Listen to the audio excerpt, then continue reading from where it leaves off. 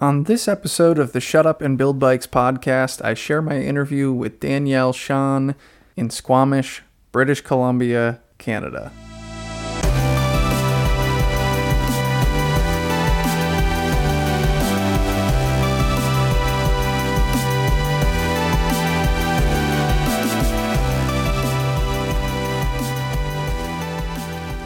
Welcome back to the show, everybody.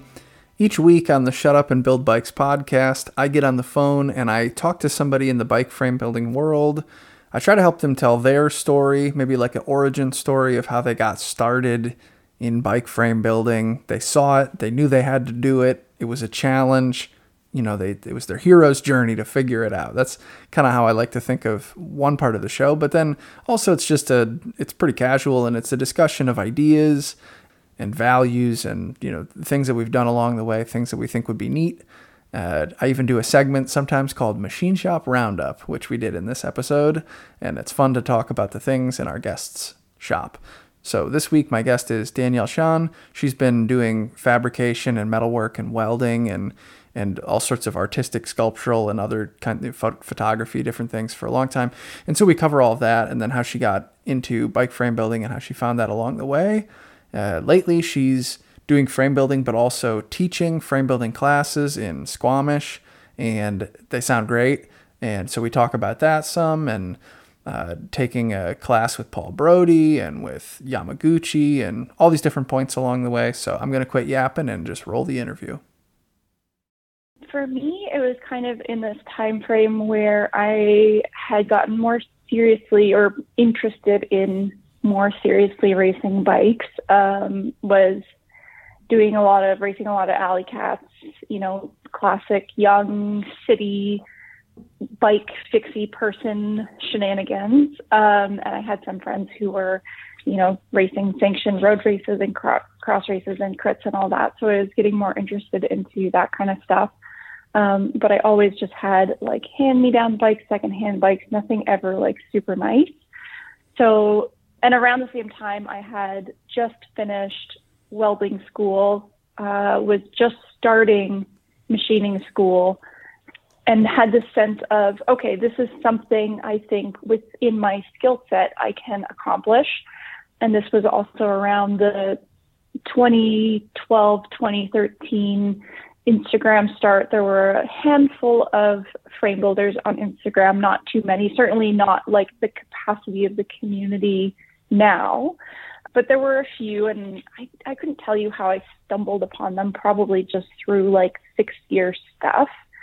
So I knew it was a thing, definitely had the creative capacity and background and interest, and then this newly acquired metalworking, welding, fabrication interest.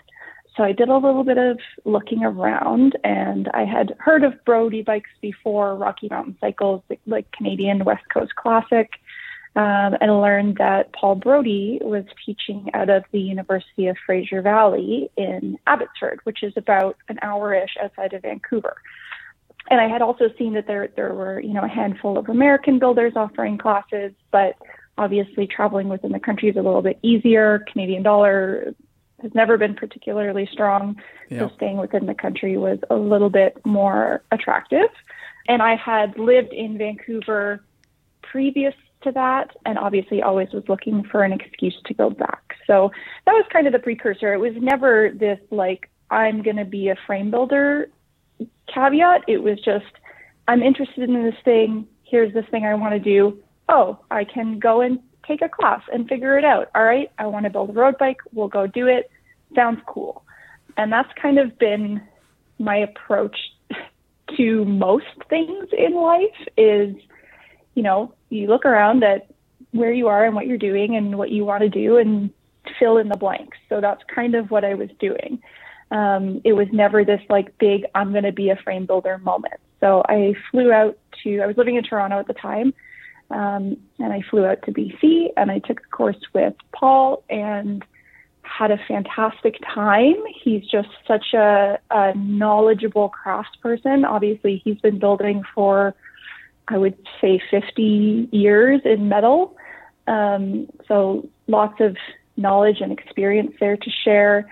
And just from a course perspective and like having come from schooling in the trades and working in the trades before as well, having someone be so genuinely like interested in sharing their knowledge and making it accessible to you and like guiding you through, you know, the typical maybe like apprenticeship type of relationship isn't necessarily always like a positive, great relationship that people have. So like going through this experience and it just being like really nice and fun was just honestly a really great experience for me. And leaving that, I knew that it was something that I was going to want to continue. And at that point, I didn't, again, like was not in this capacity of being like, all right, I'm going to be a frame builder and this is going to be my business and, you know, stuff like that. But it just kind of compiled from there on out.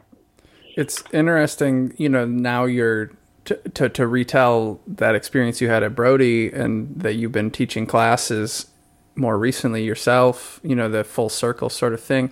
Something that I've noticed a lot about frame building classes is that some people go, it's like a bucket list thing. It's experiential. It sounds like a fun vacation basically to go and to like make something cool. And that's all it needs to be. And for other people, it's more like, it's almost like vocation training or something, you know, like they want to actually try and do it. And, but you know, I took a class, but I haven't been on both sides of it like that. So that's probably pretty interesting for you because you have taken metalworking coursework elsewhere and with Paul, and now you're also teaching it. And so like you have these different sorts of, you know, vantage points to what that is. Mm-hmm. It's actually, so it's been super interesting to kind of see it from the other side. My first real taste of that actually, again, was with Paul, who I assisted back at, that was kind of my full circle moment. So I moved back to BC in 2019, and Paul had been in a motorcycle accident. So he got out, he broke his leg and his arm, but, you know, as what the alternate would have been, he got out pretty okay, but he needed some help around the shop, you know, rearing.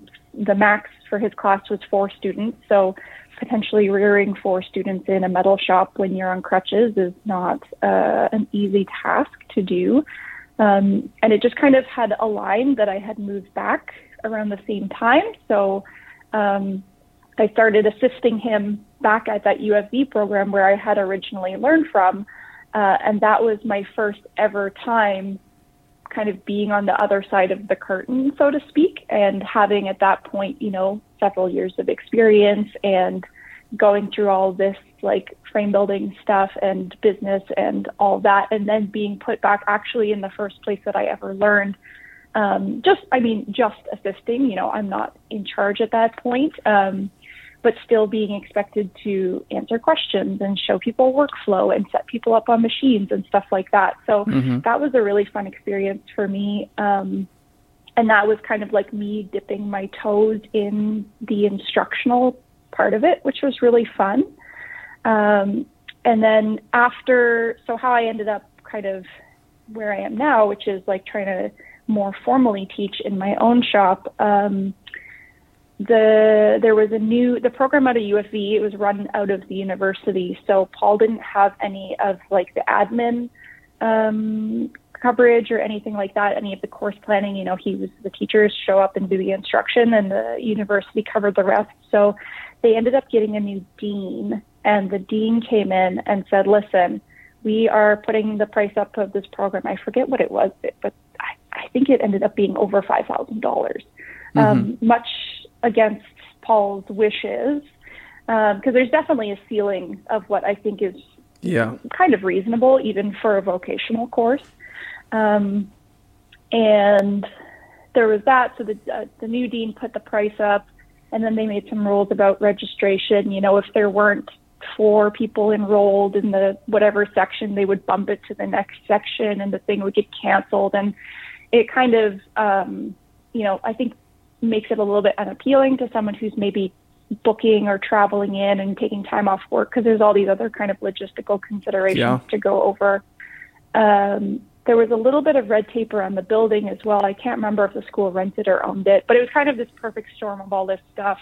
And then COVID hit at the beginning of 2020. So I think that was kind of the final nail in the coffin there. And that was about when Paul decided to officially retire. He turned 65. So he didn't want to teach out of, he has quite a big shop out on his property, but didn't want to teach out of his shop. And, the school kind of killed the program a little bit. And as far as I knew at that point, there weren't any real schooling options available within Canada. Mm-hmm. And I had chit-chatted with him about it a little bit. And I had taught one or two people here and there informally as people had asked. People ask for brazing lessons or want to come by the shop, or, you hold a friend's hand through a frame build, but nothing super formal. And it was kind of one of those things where it's like I was back at that little bit of a square one moment where it's like, all right, I have this previous experience now. This is where my work has taken me. And now I'm in this unique position where there's this opening available. And I think also as being like a young female builder, not seeing a lot of that reflected in teaching positions, particularly in frame building. So yeah. Another one of those situations where it's like, okay, I'm not like, I'm going to be a career teacher in this regard, but, the opportunity was there, and I'm thankful now that I have the type of space available to me that I can have a couple of students. I can't run a class with 10 students. I mean, first of all, it sounds chaotic. Yeah. But my old shop in Toronto was 160 square feet. So not really conducive to having, even two adults working in a space. I have the grand luxury of 300 square feet now. So nice. I can fit two whole other people in here with a reasonable amount of working room. And I just kind of put it out there. Again, I taught a couple people like informally. And then I was like, all right, I'll make a schedule and I'll say I'm going to do this many classes and put it out there, and maybe people will sign up and maybe they won't. And this year I have 2 people coming next week, and that'll round it out, and I'll have had 9 students this year. So it's been interesting. That's excellent. That's also, it sounds like a really nice, a class size, right? You want to take a class, if there was 10 or 20 or more students would be outrageous. Mm-hmm. But I was in a class I was one of 3 students. That was a nice class size. I think UBI was typically 8. And for those who haven't heard, I don't think UBI is doing frame building school anymore, which is sad, because that was really that was where so many people who have been guests on this show and so many people in the North American, handmade bike world, that's where they learned. But UBI isn't doing school anymore. So, but anyway, in any rate, the class size is a big deal. So to have only 2 students, I'm sure you get lots of, attention, and you really get to get a lot out of it. Yeah, and I think, that's really important, especially like going through trade school. I've been in a welding shop where it's like 20 stalls of welders, and it's like you and one frazzled teacher running back and forth between stalls all day, trying to get attention and trying to troubleshoot and trying to get people on track and keeping track of who's doing what and who's struggling with what. And like, there's all these layers of different things when you're, dealing with that many people and students and tools. And especially, in a fairly precise thing like frame building is where things can go wrong very quickly, especially when we're working on, nice, expensive frame tubing. So being able to just keep an eye on things, making sure that people are cutting the right end of a seat tube, stuff like that. Yeah. It's a really nice balance of everyone gets a good amount of attention. There's not really, I'm not a big school. I'm working out of my own personal shop. So there's not really any tooling bottlenecks. Everybody can get through the jig at a comfortable pace. You're not rushing. But it's also a nice balance of, I don't like to hover. When I'm working, I don't like it when people hover, particularly if I'm learning something. And I know everyone learns differently, but I think it's like part of the process is, instruction, demonstration, questions, clarification, and then you have this little bit of 20 minutes, half an hour of kind of doing it on your own and feeling it out and allowing people to figure that out. I think like that's such a part of the process. So having two students is this really nice balance of you set someone up on a task, you kind of go through that instruction, demonstration, clarification, okay, good to go, and then you hop over to the next person and do that again with them, get them on their way, and by the time you've been through that, then you can go back to the first person, okay, any struggles, any questions, how's it going, a little bit of a, okay, try this, and then it's a really nice pace of going back and forth where there's not too much downtime for me standing around doing nothing. I've taught one person at a time, and sometimes you're just like, someone's doing a task, and then you just kind of stand there looking busy for 20 minutes. So it's a really nice pace. And it's also like, socially it's nice. People can kind of bounce off each other and say, oh yeah, I did this, and then this is working and that looks cool. And it's a nice environment. So not too hectic, frame building, even the basics, going through one frame, starting from nothing in 2 weeks is a bit chaotic, honestly. I sometimes don't understand how we even get there at the end, and I'm the one teaching it. Mm-hmm. But it's nice to have that, like, there's a lot to do, and, we have to stay on task and whatever, but to have that nice environment. Because like you mentioned before, a lot of people are on vacation and they're taking time off, and it's kind of, I've noticed maybe like a 50-50 split of people come in and they're like, no, it's experience. I just want to do this thing. I want to build a frame, like bucket list type thing. And then there's people who are more interested from, I guess, a business perspective of saying, yeah, this is something that I want to pursue further. So allowing time to talk about either way of tooling or, whatever direction people want to approach it from, I think is really interesting. Yeah, absolutely. Well, I think I kind of pushed you in the direction of talking more about the school, and we should talk more about that, but I think I then kind of interrupted you from your story. So where you had told that you took your welding school and your machining school, and then you ended up going to Paul's class, but what happened after that as you were, because I know I followed you for a long time when you were living in Toronto area, and you had that small mm-hmm. 160 square foot space, and I saw you build different bikes over the mm-hmm. years. What was that era like, and what were some things that you worked on then? Yeah, so I had gone to USV at Frame Building 101 with Paul, and then I was back in Toronto. I was working for a bag company at the time, Why Not Cycles, or they're called Why Not Made now, but it's kind of that like classic, it's like a reload bag, like classic Messenger Cordura bag apparel company. Nice. So I was working there at the time. They had this sister company called Gallant Cycles, which was a semi-custom, I guess I'll call it. They would bring in stock frames, and then you could pick all your components, and we had powder coating in the warehouse. You could get everything powder coated. We build up the frame for you. So I was in this interesting space where in that relationship, it was kind of discussed that I would start offering more custom options on those Gallant bicycles, either braze-ons or racks or like kind of small stuff. And we had quite a big warehouse. I couldn't tell you exactly, but it's probably about 5,000 or 6,000 square feet. So my original idea was that I would just start up in this little corner of the warehouse, and do braze-ons for this other company and small stuff just to kind of keep the skills fresh, and then maybe do a frame here or there for myself as desired. That ended up not really happening. They kind of shut down that part of the company.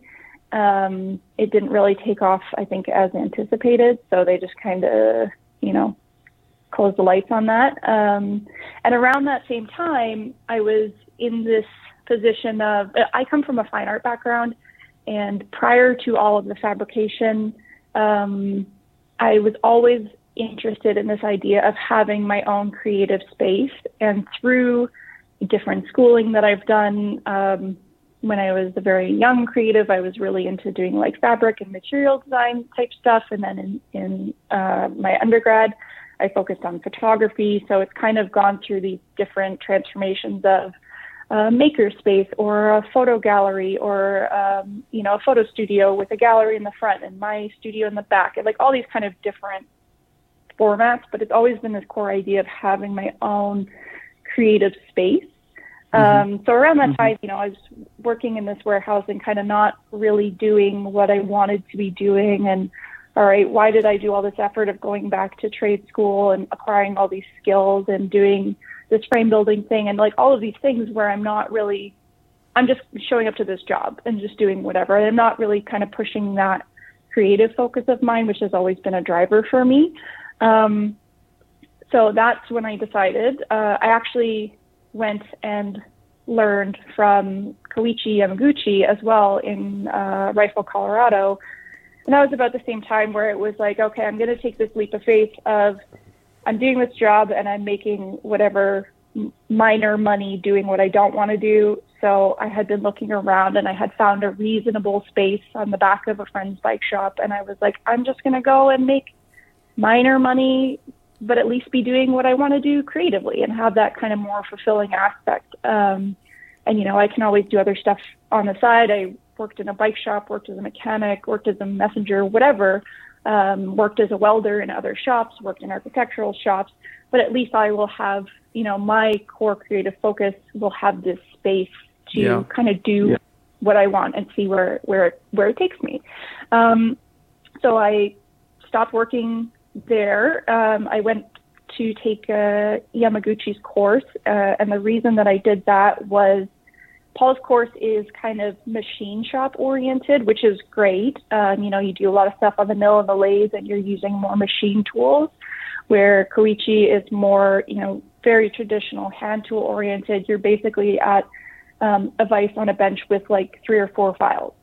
And that's how you get through the whole process start to finish. So trying to be realistic about if I was going to pursue this further, what the approach that I was going to take. I have 160 square feet, I got a bench, I got a vise, and I have a bucket full of files. And I don't have much more than that. So just kind of ensuring that within that limited capacity to start, that I would be capable of doing it again.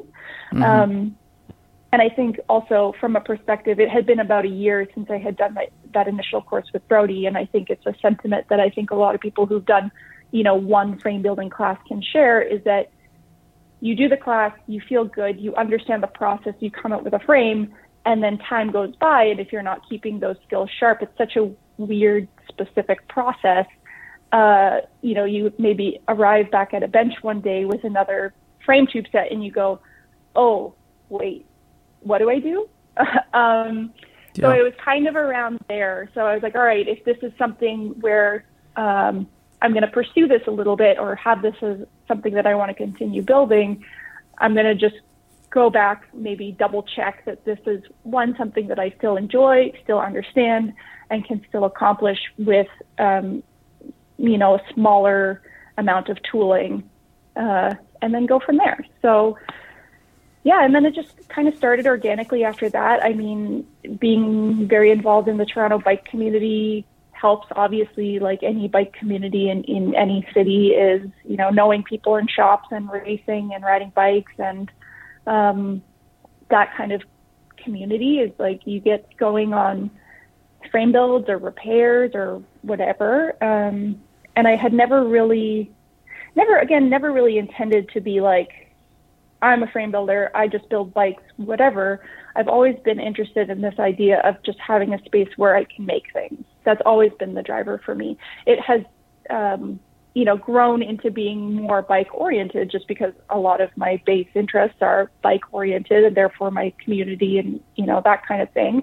But I'm happy to always, and I always have taken on other projects, other welding projects, other artistic projects, especially coming from a fine art background. I've always been very interested in being this, with a fabrication sense, being this gap in knowledge for people who maybe come in and have a sculpture idea or some sort of creative idea, but they don't have that kind of fabrication space or ability or whatever to make the thing, make the object, make the item, and doing projects like that. I've done a handful of that with fine artists, which I find like very fun and creative and fulfilling. So yeah, the entire time it's really just seeing where things have taken me, seeing the opportunities that arise, trying out different stuff. Some things have stuck more than others. I mean, frame building has stuck more than others, which has been fun. Yeah, and just seeing where it's been taking me. Yeah, that transformation of, taking some sort of school or something to where you have some technical experience and understanding, but then going from that space to actually starting to build your own little shop. And I've done that similarly, living in a city, not having, like some people just they own a house and they have a garage or a basement, which is, must be nice. But anyway, for those of us who don't, even just to find some rinky dink little space and start to throw tools in it, or even if you did have your own garage, great. But like to then start to make it into a space that you can use I feel like it's like a rite of passage or something. It's not easy to do that because it's expensive, for space, and it's expensive for tools. But like, I don't know, it's like, I feel like it's fundamentally different when you actually have the ability to do it yourself. Because like, for instance, if you took like a ceramics class or something and you were able to do that like an hour a week, it's fundamentally different than if you actually have access and you can do it quite a bit more. And whatever it is you're trying to do, I don't know, it's pretty special when like you then have the space and you can really like, and I think that's the dream anyway, is not just to have the skills, but then to be able to use them to do something that you care about, and you need a space to do that. Definitely. Yeah. And it's like, I remember standing in that space when it was empty and looking at it and being like, oh my God, I'm actually doing this. And in the grand scheme of things, of shop spaces and people investing money in things, for me, it was a lot of money. It was like I had a little bit of money saved up and I spent it all on tools. It was gone really fast. Tools are expensive and there's always another one to buy. Yeah.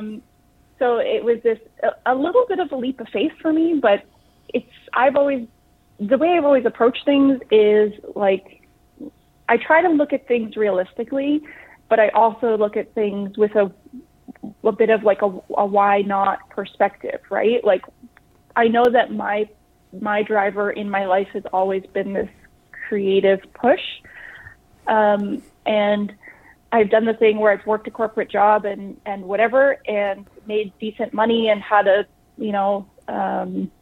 salary and solid career and whatever. And it didn't work for me. And I didn't want to do it. And I was like, we only get one shot here, and I'm not going to spend my time doing stuff that I don't want to do and doesn't creatively fulfill me. If I could shut my brain off and sit in an office and bang away on a computer all day, maybe I would. Maybe my life would be a little bit easier, but it doesn't work for me. So I have to be realistic with myself about that. So always just trying to see how I can work through things and keep that core idea of who I am creatively and that kind of work that is more fulfilling to me. Obviously you have to be practical about it. It costs money to live. Getting a space set up is a risk, even a small space. I had a cash handshake deal with a friend, back of a bike shop type thing. So in the grand scheme of what industrial space costs, it wasn't that much. But for me, young person living in Toronto, paying apartment rent, also paying shop rent, buying a bunch of tools to risk. But also, why not? Like, you got to see how it's going to go, right? And worst case, it doesn't work out. You can, I had this kind of newly founded trade skills. And I never was like, I'm not ever too proud to go and do other work if I have to. I don't think, I've had a lot of people ask me like questions about success in the past in interviews or whatever. And I think it's shifting a lot generationally, this definition of what success is, especially as an artist, especially as a creative. Like, sure, being able to just do only what creative absolutely fulfills me and only put out that kind of work and have that pay all my bills and whatever, that's of course the dream, right? As any sort of artist is, you just make your art and people throw money at you. Great. Sometimes that happens. Sometimes that doesn't happen. You got to pay your rent every month regardless, right? Mm-hmm. So setting myself up in a manner where I can try and focus on, sure, that's the goal eventually, right? But in the meantime, all right, I'm happy to throw on a welding hood. I worked in an architectural shop, and I just stood there with a MIG gun and I banged out, we did like steel glass clamps for, I don't even know, big buildings for big glazing projects. And I'd stand there at a booth and bang out 300 glass clamps a day. That's fine, because then that paycheck enables me to go into my own creative space and then not have to take on those types of projects in my own space in order to pay the bills, right? So, yeah. And I know definitely some people would look at that and say, oh, that's, how can you say you're successful as an artist or a creative when you got to go do these other jobs in order to do this? But I don't know. It depends on how you look at it, right? Again, it's finding that balance. Like, I can only do that for so long. I can put on that just like pure fabricator hat and show up and do a job and bang it out. And there's been times where the ratio of that type of work is much higher than like just that core creative type of work that I want to do. But it's 2022, like a head of lettuce costs $9. Like, mm-hmm. It is what it is, right? So being realistic about that, living that creative life and doing those creative fulfillments when, costs money to live. So I don't know. It's always been this like back and forth. I obviously would like to keep it, that ratio flipped to always like my creative tenets leading the way. But I know that that's not always realistic. You got to pay to play. So yeah. Always kind of, and I think, that's not a unique position to be in. I'm sure you can relate to that. A lot of young frame builders, I have a lot of other artistic friends, and I think almost everybody relates to that. So yeah. I think the interesting shift generationally is that people are now more willing to have those conversations and be open about that, as opposed to, this kind of like tortured, starving artist trope that has been the traditional thing of, or it's like, all right, well, this person is this artist, but they do all these other jobs on the side, or it's like, they have their 9 to 5 and then they got their 5 to 9 or whatever, where now I think with our generation, it's just like more, it just is what it is and people make it work. And I don't think it's this definition of success or failure or whatever. It's just, how we live and how we approach things, right? Yeah. Yeah, frame building is a really tough business, and that was something somebody had suggested as a discussion more on this podcast, or people ask for that generally. It's just like, mm-hmm. like tell the truth, right? Like all your guests of this podcast, like where are they really making their money? It's a tough business to do it, and I think to some degree, for those of us who have some sort of brand in this industry, maybe a frame builder, there's an element where, maybe it feels like if you present an image of success and there's all this apparent social proof because you're so busy selling your frames and you can't even keep up, then, well, it must be a valuable product or something. I think sometimes people feel like this need mm-hmm. to project that they're so busy and they're so in demand and that would breed further mm-hmm. success. And so, maybe some people aren't completely honest about the fact that they have a day job or that they have a unique position because they're, a stay-at-home parent and their spouse is like really got an awesome gig and that sort of thing. Mm-hmm. And so, yeah, I don't think there's anything to be ashamed of. It's a miracle when people can work full-time as a frame builder and have like a reasonable quality of life and work-life balance. And like, it is stupendously challenging. There's a small number of people who do it, and my hat's off to them. Yeah, it takes a long time to get there too. It really does. Like, I've been frame building for 9 years, which is wild to me. And it's taken me this long to feel like fairly confident on a regular basis in my skills and like, have that part of that business perspective of it down. And that's that whole kind of projection thing that you're talking about, that it's definitely really interesting. That's a whole other thing into the mix of like the whole Instagram and social media following and putting yourself out there as a brand is like, I've had to brand myself for, because you kind of have to. It's a little bit of this catch-22. Any sort of fine artist tells you the same. It's like the brand is just you, but you have to kind of package it in some sense to, you got to show people, you got to put it out there in order to get the work come in, especially in this kind of Instagram world that we live in now, which even when I started building was like just starting a little bit.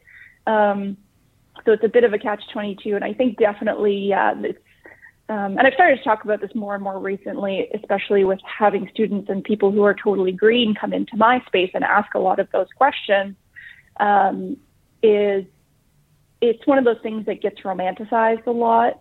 And you only see, you only see the fun stuff, or two, you only see the successful stuff. Or yeah, it's easy to say, you got an Instagram account with however many followers and we're booking this, 10 years out for our wait list and whatever. So I think it's just this, there's a lot of smoke and mirrors. And it's one of those things where, again, I think it's getting better now. There's this, shift to digital and YouTube, and there's younger and younger people coming into the craft, but it's less like other trades where there's more, documented approaches and textbooks and formal classes and stuff like that, where you're like, oh, I'm interested in welding and this kind of stuff, where it's like, it's almost easier to get into, even though as a whole, like I think there's more technical there than just in one core of frame building. But in terms of accessibility and maybe a bit of gatekeeping and knowledge being available and the realities of it, where I think a lot of people are not super willing to talk about, has been really interesting now to be in this position where people are starting to ask me those questions, where it's taken me this long to even only start to figure out the answers to all of those things. And like half the time, I don't know, I'm just figuring it out as I go along, right? Yeah. Like any young person running a business or being self-employed or that kind of thing, is there's a lot of stuff I have dialed in now after years and years of kind of doing the same stuff and figuring it out and trial and error. But there's also a lot of stuff where it's like, oh, don't ask, I'm not a business. Like, don't look at me. I'm just a person in a room making stuff.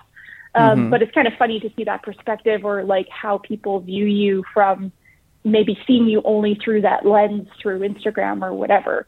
I think it's always kind of funny because to me, I'm still just this like kid from art school who's just like making stuff and figuring it out as I go along. So it's funny when, as now having done this, I guess for this many years, people look at me and say, oh, like how running the business or doing this or whatever. And it's like, I can tell you my experience and I can tell you what works for me. But I try to be really realistic with people and say, but you got to figure it out. A lot of it is just figuring it out. There's definitely more resources now, I think, for small businesses and small creative businesses in terms of like that business perspective, especially even versus 5-6 years ago. I think the shift to younger people and more people generally being self-employed, because those those golden employment opportunities are less and less now. So I think a lot of more people are saying, I can make the same amount of minor ducats, but at least be doing what I want to do, or set myself up at home, or, be able to childcare while I'm also working, and like all those kind of like living situations as people figure it out. So as that shifts again generationally, I think there's more and more resources and open discussion and, things like that for people doing small business and being self-employed, and like, having all those similar issues and problems and roadmaps and whatever, and figuring it out together. So it's been interesting to see, but it's also now interesting to be kind of on the other, I mean, not the other side of it, because I'm still doing it day to day, but have people now coming to me, asking for your advice, square one, and asking for that advice. So, it's a interesting roller coaster for sure. Yeah. Yeah, it's a trip when you feel like, I mean, I'm not projecting onto you, but from my own experience anyway, it's a trip to like feel like you're a newcomer and you don't know what you're doing, and then to slowly watch as like people start to pay more attention to you and see you as some degree of an authority, or that like you know, it's kind of funny as that transformation happens.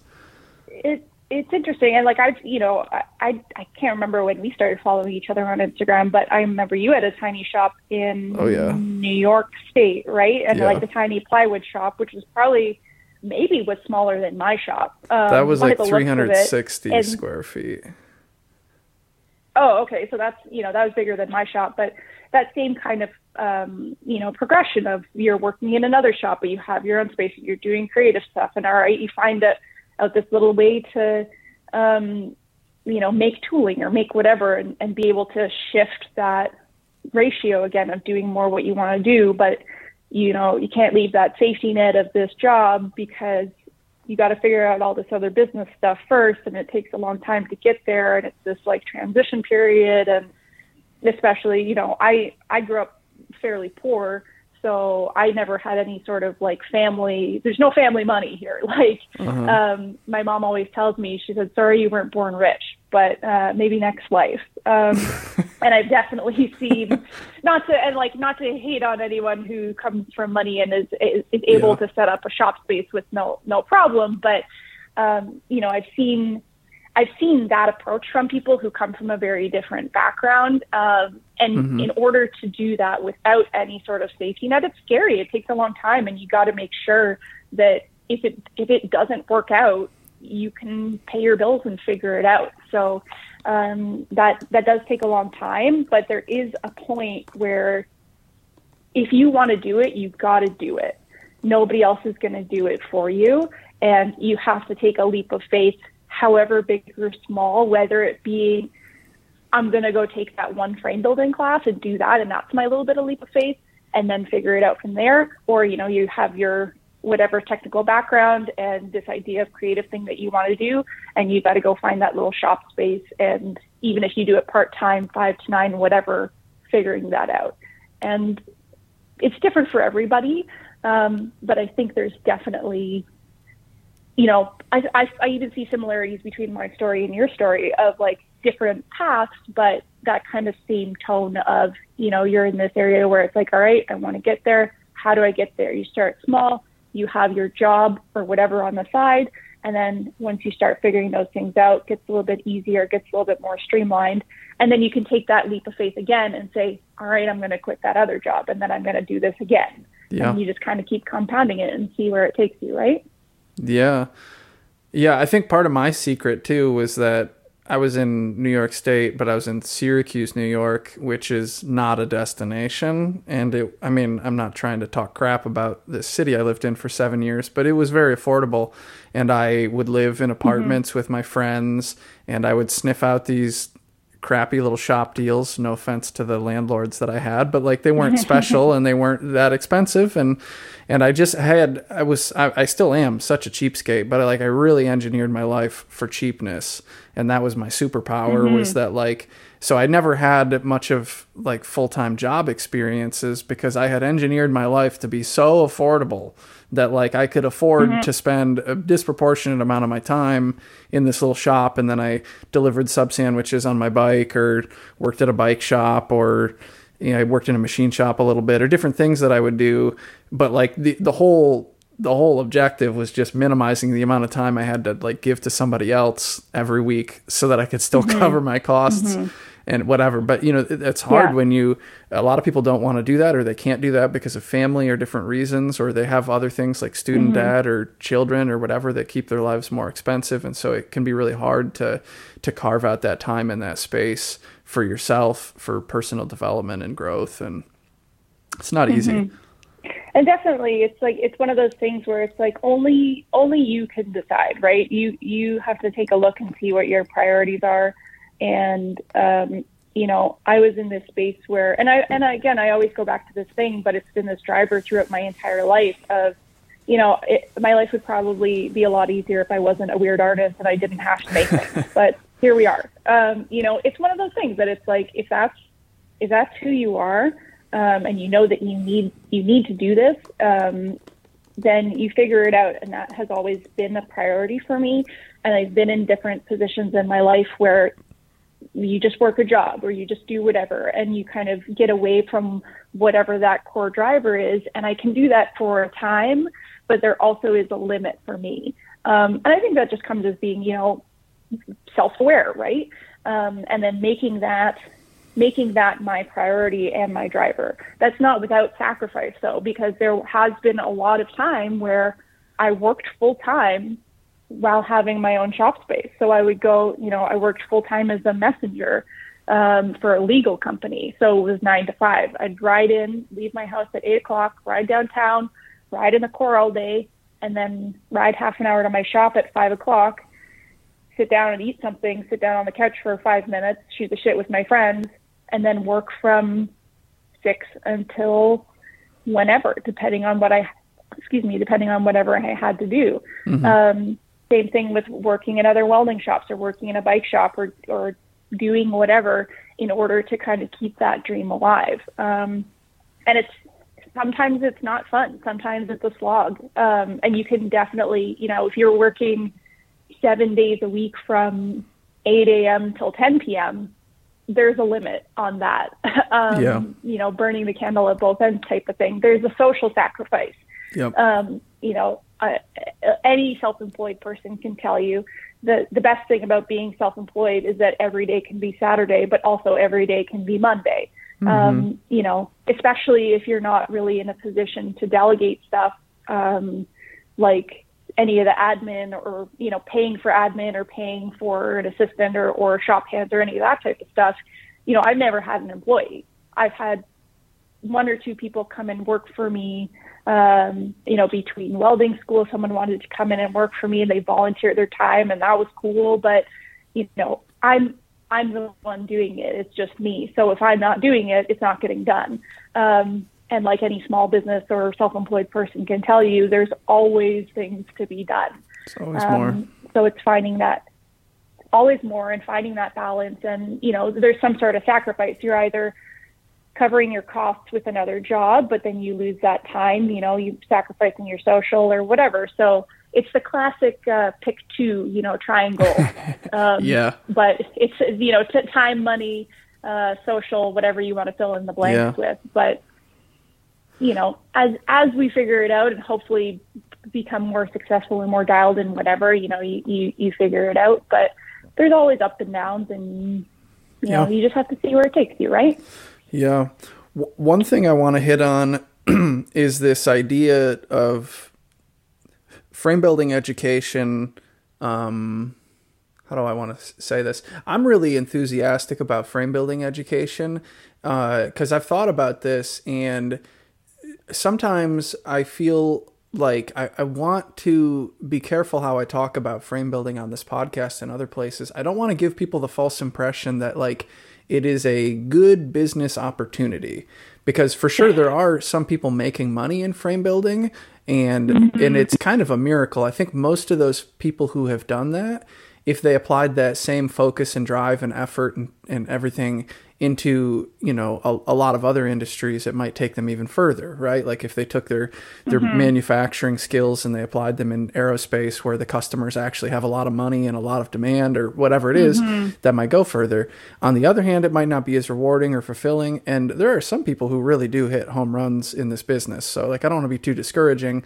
I just want to be realistic with people, because I think the worst is when I see folks who they put a lot of time and energy into this, and they really work hard, and they start to get jaded. And then it's only after 5, 10, 15, 20 years, then they start to realize that they've made a terrible mistake or something. And so, but what I do think is exceptionally cool about bike frame building as education and courses and as a hobby, or even if you do it for a while and you get frustrated and you take that experience somewhere else, because let's face it, it is tough to create a compelling amount of value that you can sell regularly to people at a price that you would need to. That is really hard.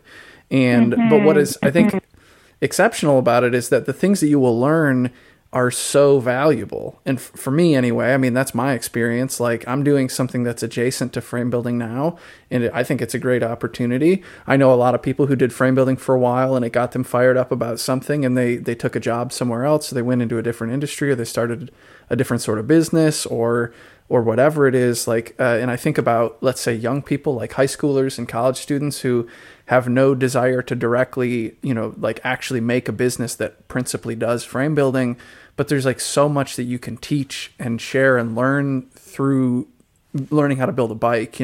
There's some engineering, there's some design, there's business components, there's seeing something come together. Like you could make a little, I don't know, you could make a little widget in your welding class, but like you can't ride it down the street. Like the full circle of like taking something from design to finished product that like bike frame building offers people, I think is remarkable. And it's like really exhilarating. And also like a lot of young people like bicycles. And so I'm just really bullish. I'm like really enthusiastic about frame building for like, it's like education in frame building. No, I agree. I think it is this really, and I think that's kind of what drew me in initially. And I think what I try and keep now as my main driver in doing this is that it's such a unique craft that one, without, even coming from a trades background, I struggle to, think of where else you would learn some of these specific, brazing and stuff like this. Maybe if you went to school for plumbing, like I went through welding school, and you might, depending on where you go, you might learn some oxy-fuel cutting, but they're probably not going to teach you brazing. So from that perspective, it's to have to go into such a deep dive on a really specific technical skill that really isn't readily available elsewhere.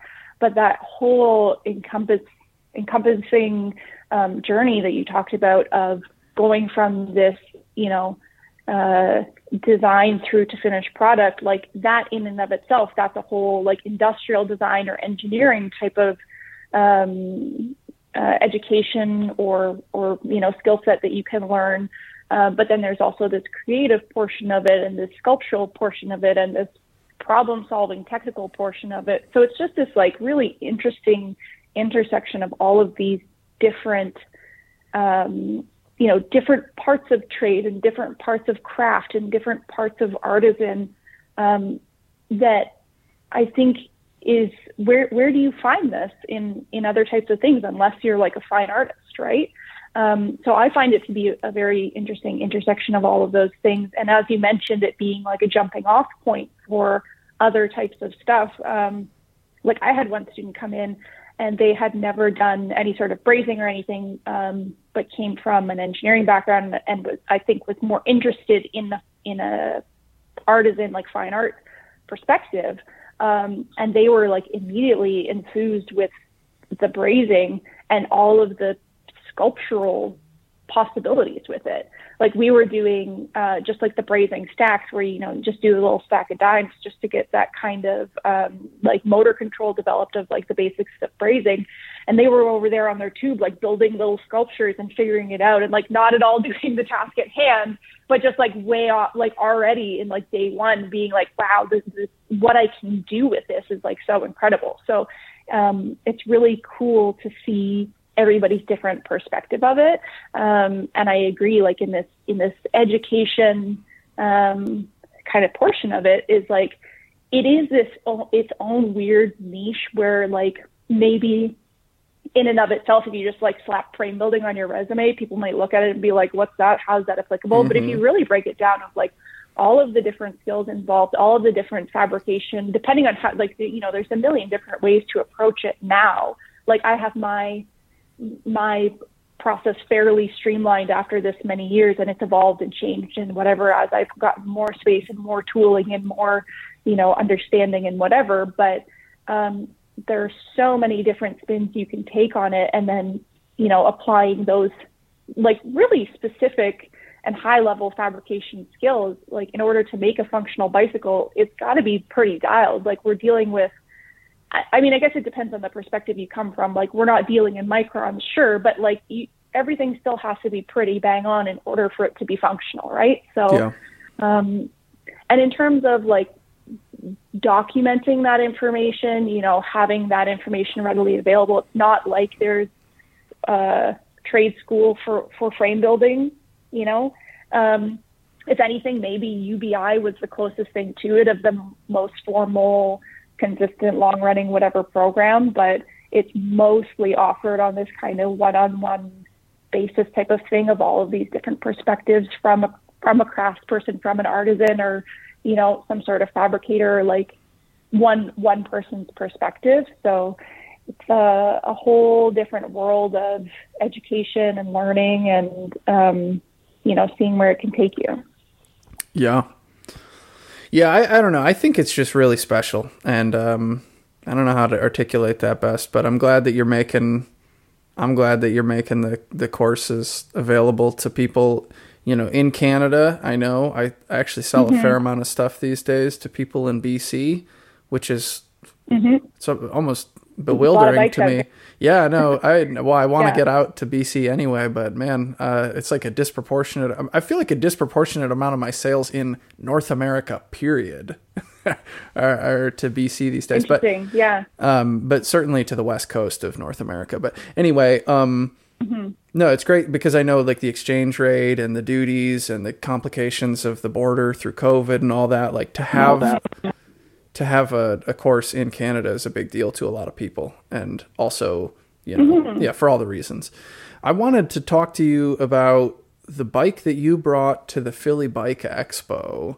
Was really cool because you can tell it yourself, but like the Damascus element of it, especially. Yeah. So this is one of those things. It's like there's always people want to know what started it, and it's kind of always the same story with me, where it's like, I don't know, I had an idea and I thought it was kind of neat, so then I thought about it a bunch and figured it out. Like that's really just kind of how it started. I had seen on Instagram, you know, there's this whole knife maker community. There's absolutely beautiful demonstrations of Damascus steel and welding and fabricating. I've watched a lot of Forged in Fire. But it's always been, from an artisan and a fabricator perspective, very interesting to me. But it's one of those things, and it's kind of funny thinking about it now, like as a frame builder, and I can, you know, call myself a frame builder, and I have all this tooling, and I'm in this space, and I can just like go into a room and make a frame. Where some people might look at that and be like, oh, how do I get there? Of me being in this space, looking at the forging and being like, oh, how do I get there? So it like almost brought me back to that like really starting point of it, of having this like creative idea in my head and being like, all right, you know, I've seen it used in decorative applications on frames before. I think there have been a handful of instances of people at a NABS or in previous shows doing forging or maybe some sort of Damascus, but it's not super common. I mean, now going through the entire process, I understand why it's a lot of work, but also functionally, and from that, you know, think about that, you know, that kind of accessibility and tooling conversation we had about frame building, and then throw a whole other layer on it. Like I can't have forging tooling in my own shop. So, yeah, it's just like, I thought about it, and I thought it was very interesting. I wanted to see how far I could take it in kind of a frame building perspective. I've always been interested in the idea of pushing my own boundaries as a frame builder and a fabricator. Like I like to acquire new skills and learn new things, and, you know, my driver as a fabricator is always to have more skills available to me as an artist.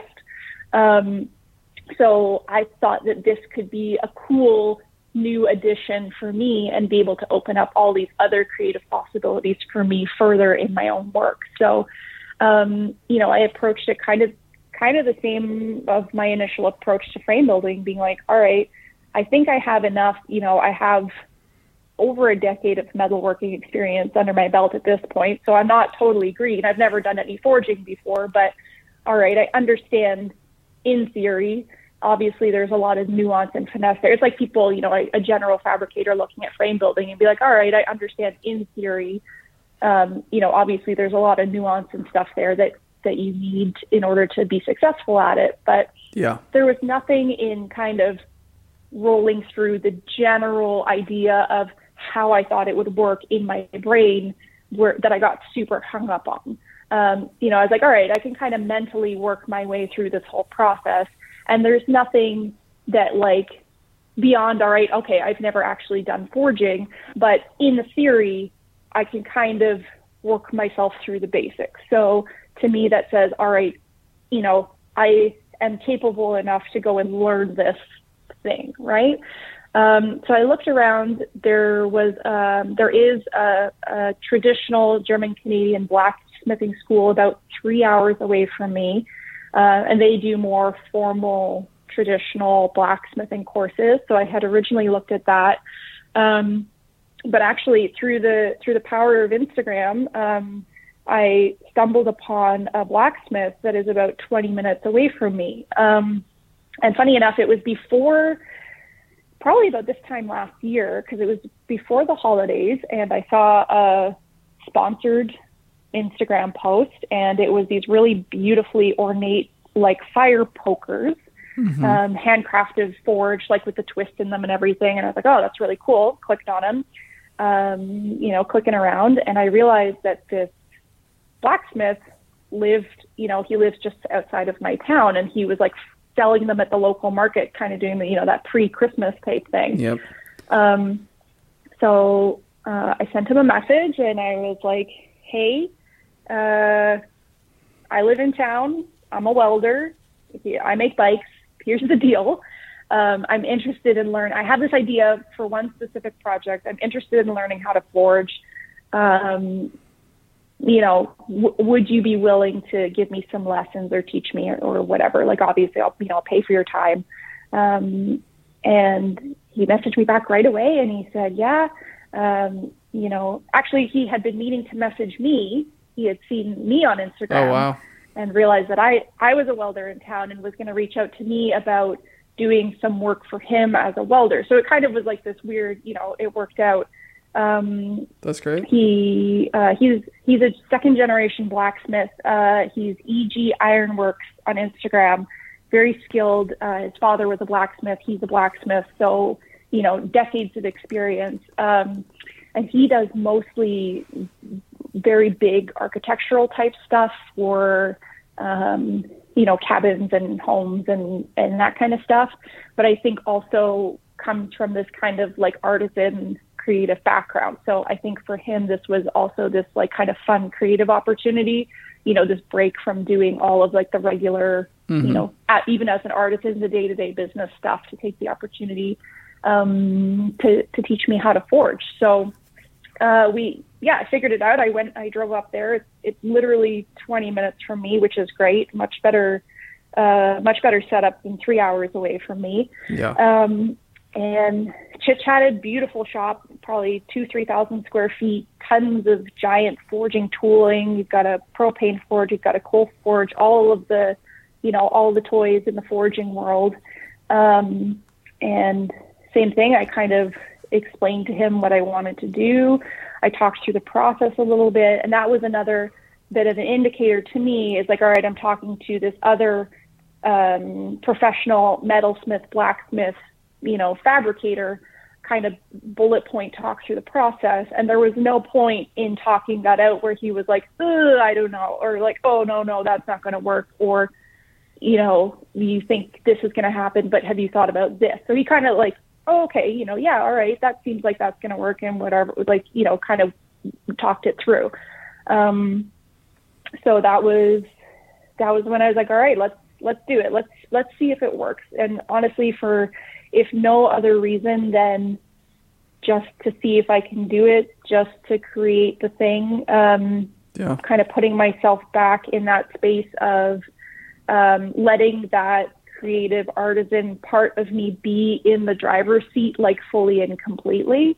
as opposed to being in this space of being a fabricator as a business and having to, work on I love working on customer bikes, but it's, the customer is the driver, or typically whatever the trending bike style, cough, cough, gravel, is the driver of whatever you're building, right? So I had decided I wanted to come back to Philly. I hadn't been since 2019. So in that time frame, I think I can't remember when they sent out the registration, but I had already registered, and I was like, all right, I'm going to go to Philly. I want to make something. I don't want to just kind of throw another gravel bike on the table, or, I want to lead with the creative, and I want to take this opportunity to put myself back in that creative driver's seat and just do it for the sake of doing it, for the sake of creating, putting yourself in that space of going from that ideation all the way through to the creation of it.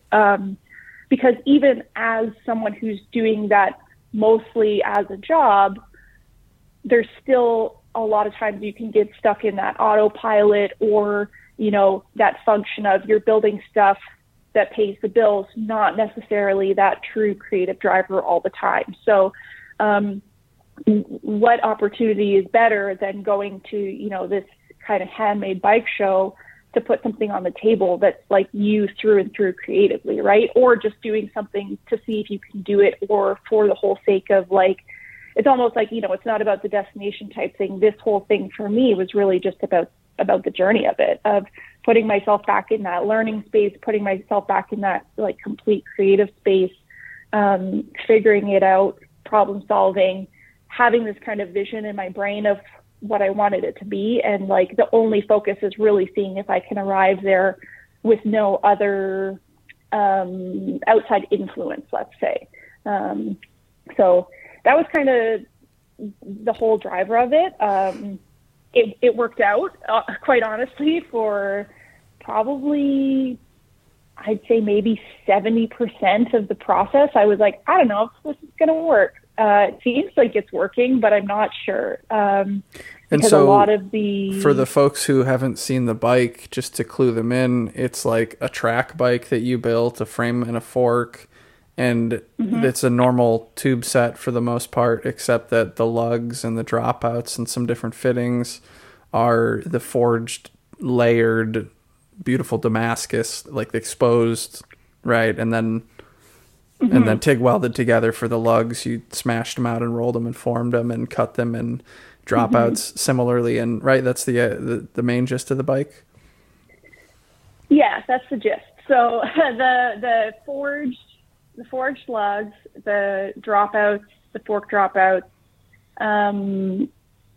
I basically wanted to do Damascus just out of could have made it easy on myself, I guess, and just done regular forging. Not that that's easy by any means, but I was really interested in this Damascus perspective. And I know that from, if some 20-year knife maker looks at my Damascus, it's basic Damascus. I understand that. But again, it's that seeing if I can do it, acquiring a new skill, kind of pushing myself to that next level, having this fabrication skill. It's almost like I look at this bike as like a proof of concept, or like a prototype for my own artistic possibility or creative possibility, because now, in being through the whole process, having a better understanding of the process, what's realistic, how things work, arriving from a billet into a lug, which there is no real roadmap to do. Now, as a creative, being able to look at it and say, okay, this is how I could potentially incorporate this into my creative work moving forward. So it's just one of those things where, you look at it and you work through the process. And there was no point in this entire process where there was any sort of autopilot or disengagement from me, of being, fully present and fully engaged, like pretty much to 100% of my own creative and fabrication capacity, honestly. That's exciting. There was a lot of problem solving. It is. It really is. And like, I did this to myself. There were definitely a couple of ups and downs, but again, it's like in your day to day, and especially as you, I guess, get more successful or more busy or whatever, you can lose that part of the process. And again, it's personal preference, or everybody's journey is different, right? But I know for me, like that little nugget or that little part of it is the most exciting. Like the creating part of it for me as an artist has always been the coolest and the funnest and the most engaging part. And you don't always get to do that, like just with unbridled enthusiasm at all times in your day job, right? Yeah.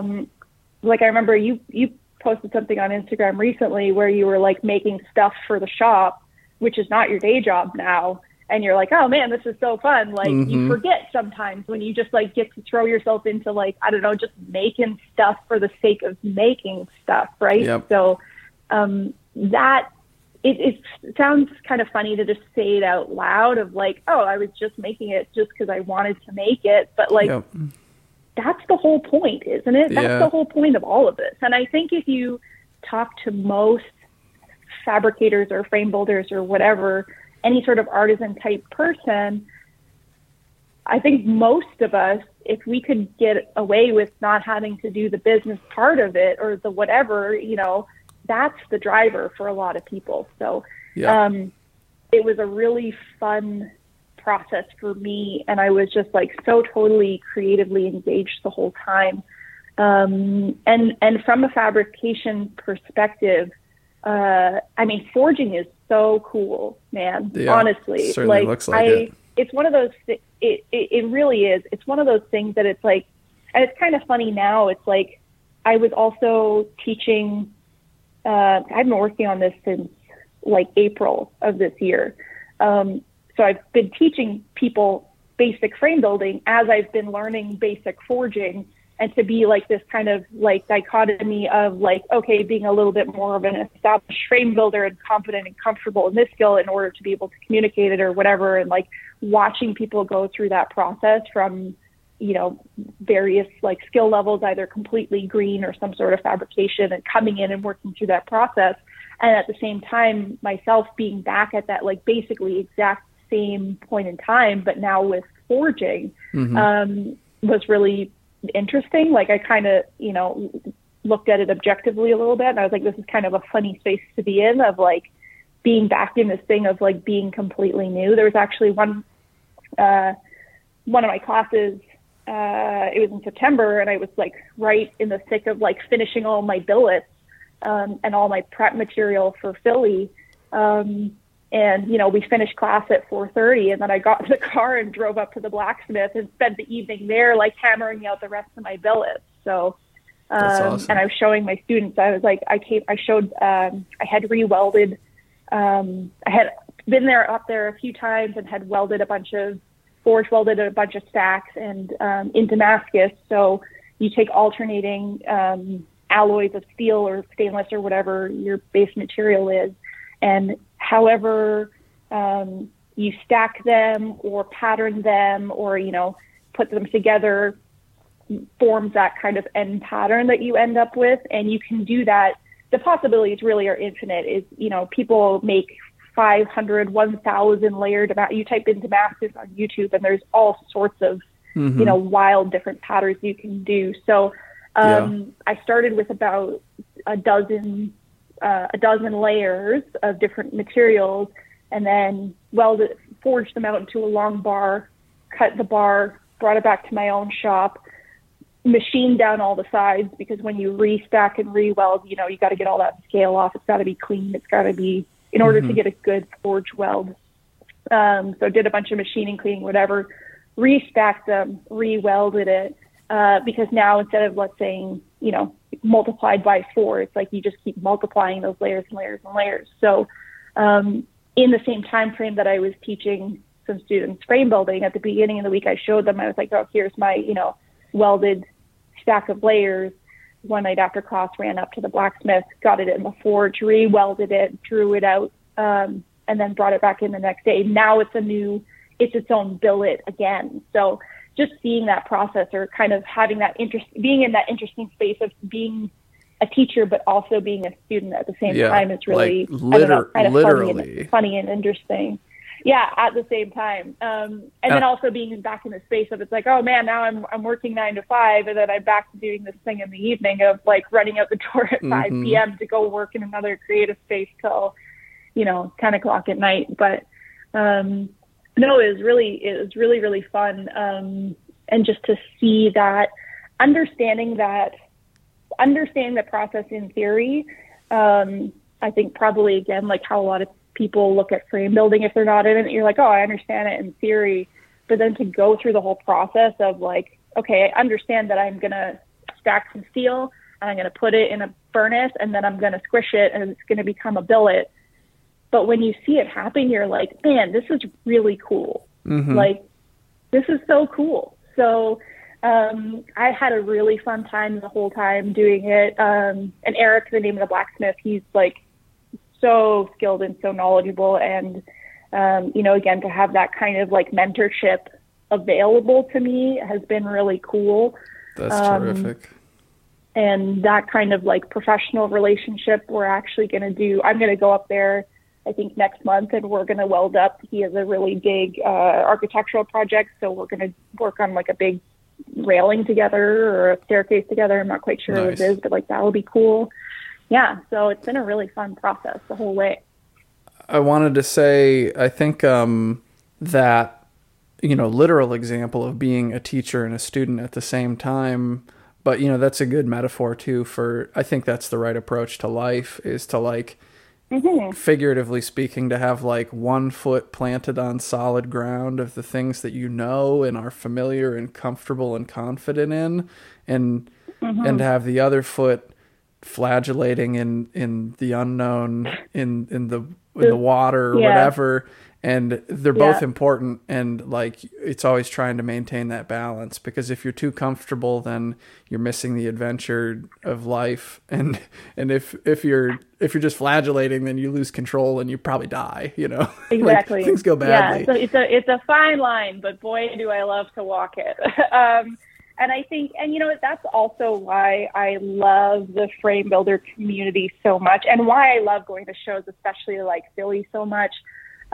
Is like having that conversation with people who share that sentiment and like are in it kind of with you, in all different kind of shapes and sizes and perspectives and whatever. But I think, this is very much like, unless you're working for a bigger bike company, you're, as a frame builder, probably mostly working alone. Like, most of the time I'm working alone. Honestly, having students in here has been really cool, because I hang out with, other people working in the shop all day, which is not kind of my regular.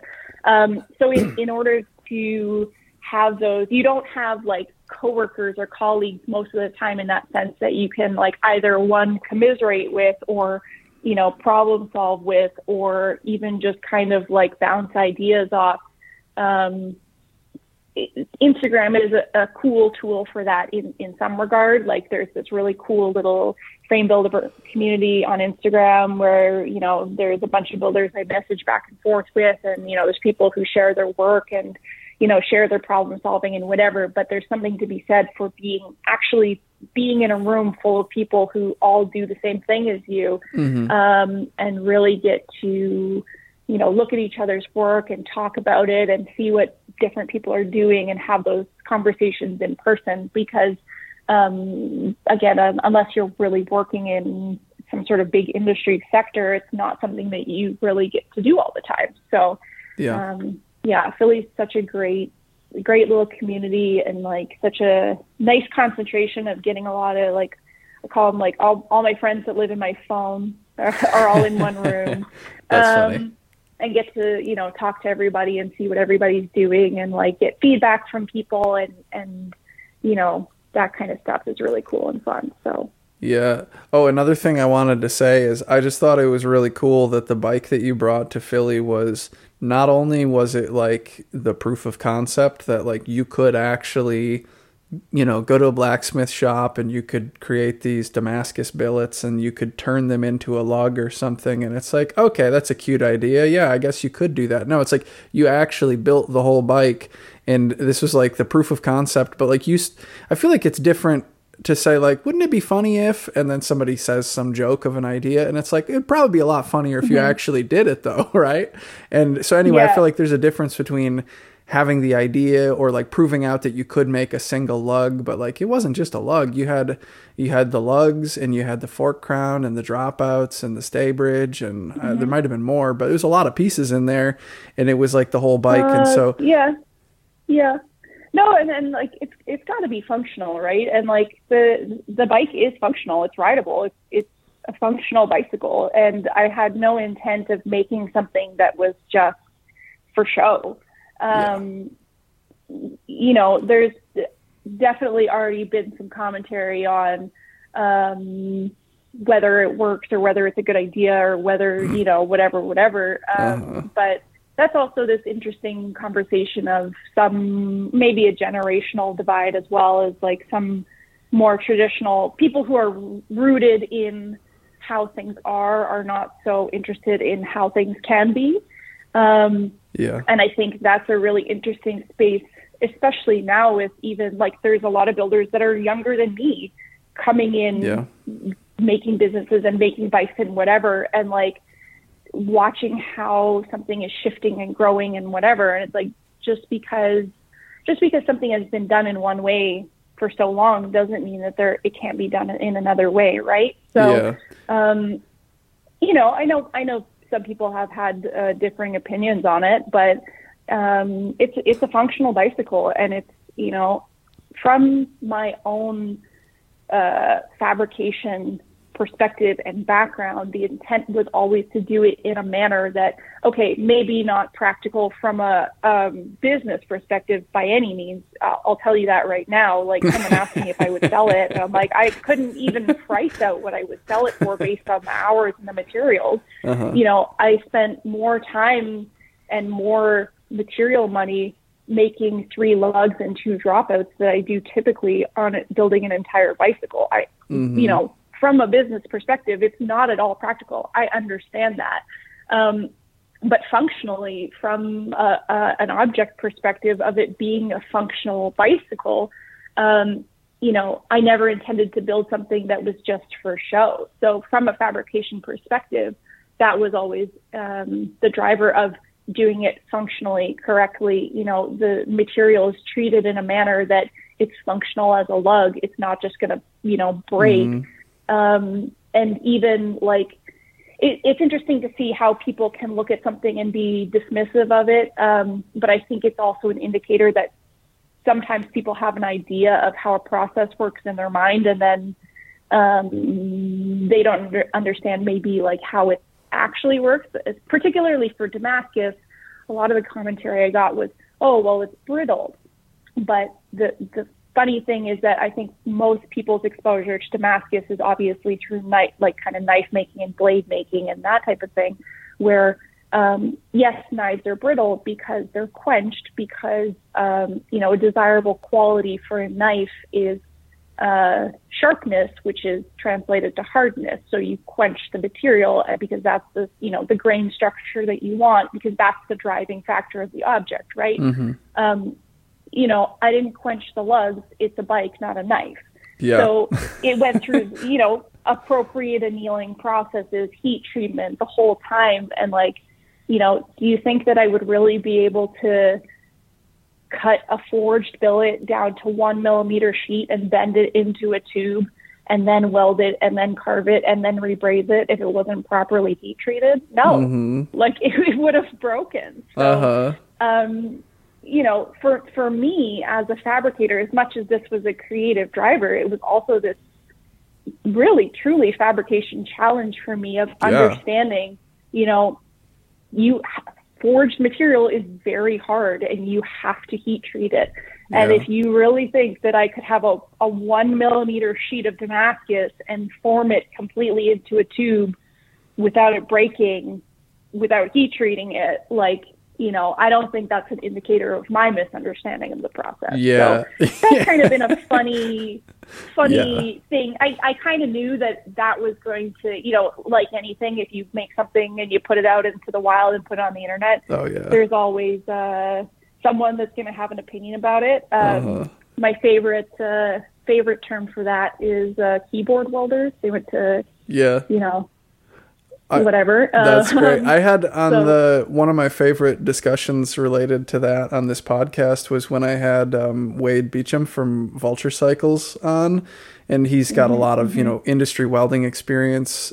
I think he actually did some weld inspecting. I don't remember now, but anyway, he's definitely passed a lot of the tests, like the D17.1 aerospace and that sort of thing. And he said, you know where you won't see a weld inspector is on Instagram. Like, they're not going to grade your weld on Instagram. Like, the people who are grading your welds, at best, they're like another welder. And a lot of times they know a very cursory amount and they want to impress you, or they want to like convince you. It is. Yeah, like it's just funny to think of someone who's actually a weld inspector by day logging into Instagram and then like, just doing their job for free to other people. Like, what? Yeah, definitely. Yeah, and there's always, the whole world of Instagram welding and all that. There's always commentary, and there's always, I think it's a lot of back to that, people have to try and flex to show what their perceived chops are and whatever. But yeah, it's just funny, particularly like there's this, and I've had these conversations a lot now with this, again, there's frame builders younger than me, to me, which sounds weird to say because I've always kind of been like, I'm a young builder, whatever. Now there's younger builders. I know.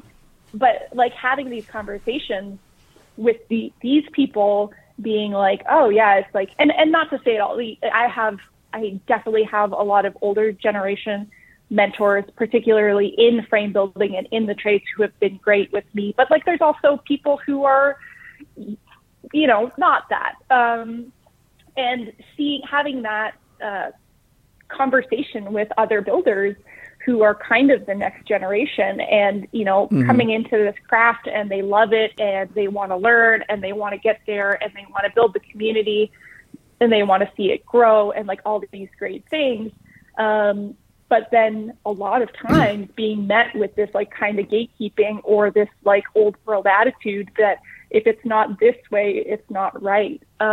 Which is kind of like, I understand from a perspective, functionally a bicycle has to be built in a particular manner in order to work. And there's, physics and fabrication and metallurgy that you can't argue with 100%. I get it. But just because something is done in a manner that you don't do it doesn't mean that it's not right or can be functional. You know what I mean? So that's been really cool to have those types of conversations with this younger generation of builders, which I think are more open to experimenting creatively or pushing boundaries of how things, form and function and whatever, and kind of like keeping this craft alive in a modern sense. So that's really cool to see. Yeah.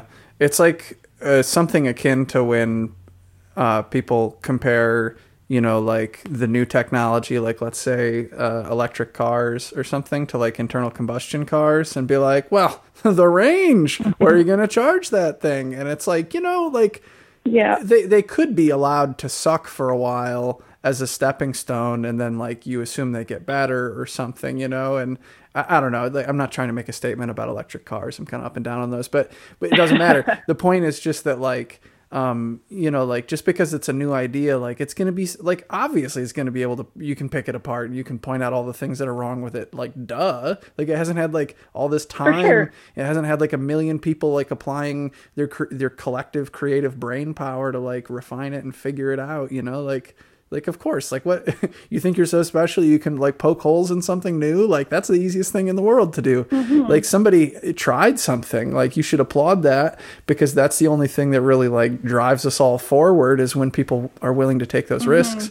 And also, a lot of times when people they have that spirit, it could be very well intentioned and healthy, but I think a lot of times it's not. I think a lot of times people are just curmudgeonly and they're just trying to, I don't know, whatever, keep you in your place. Definitely.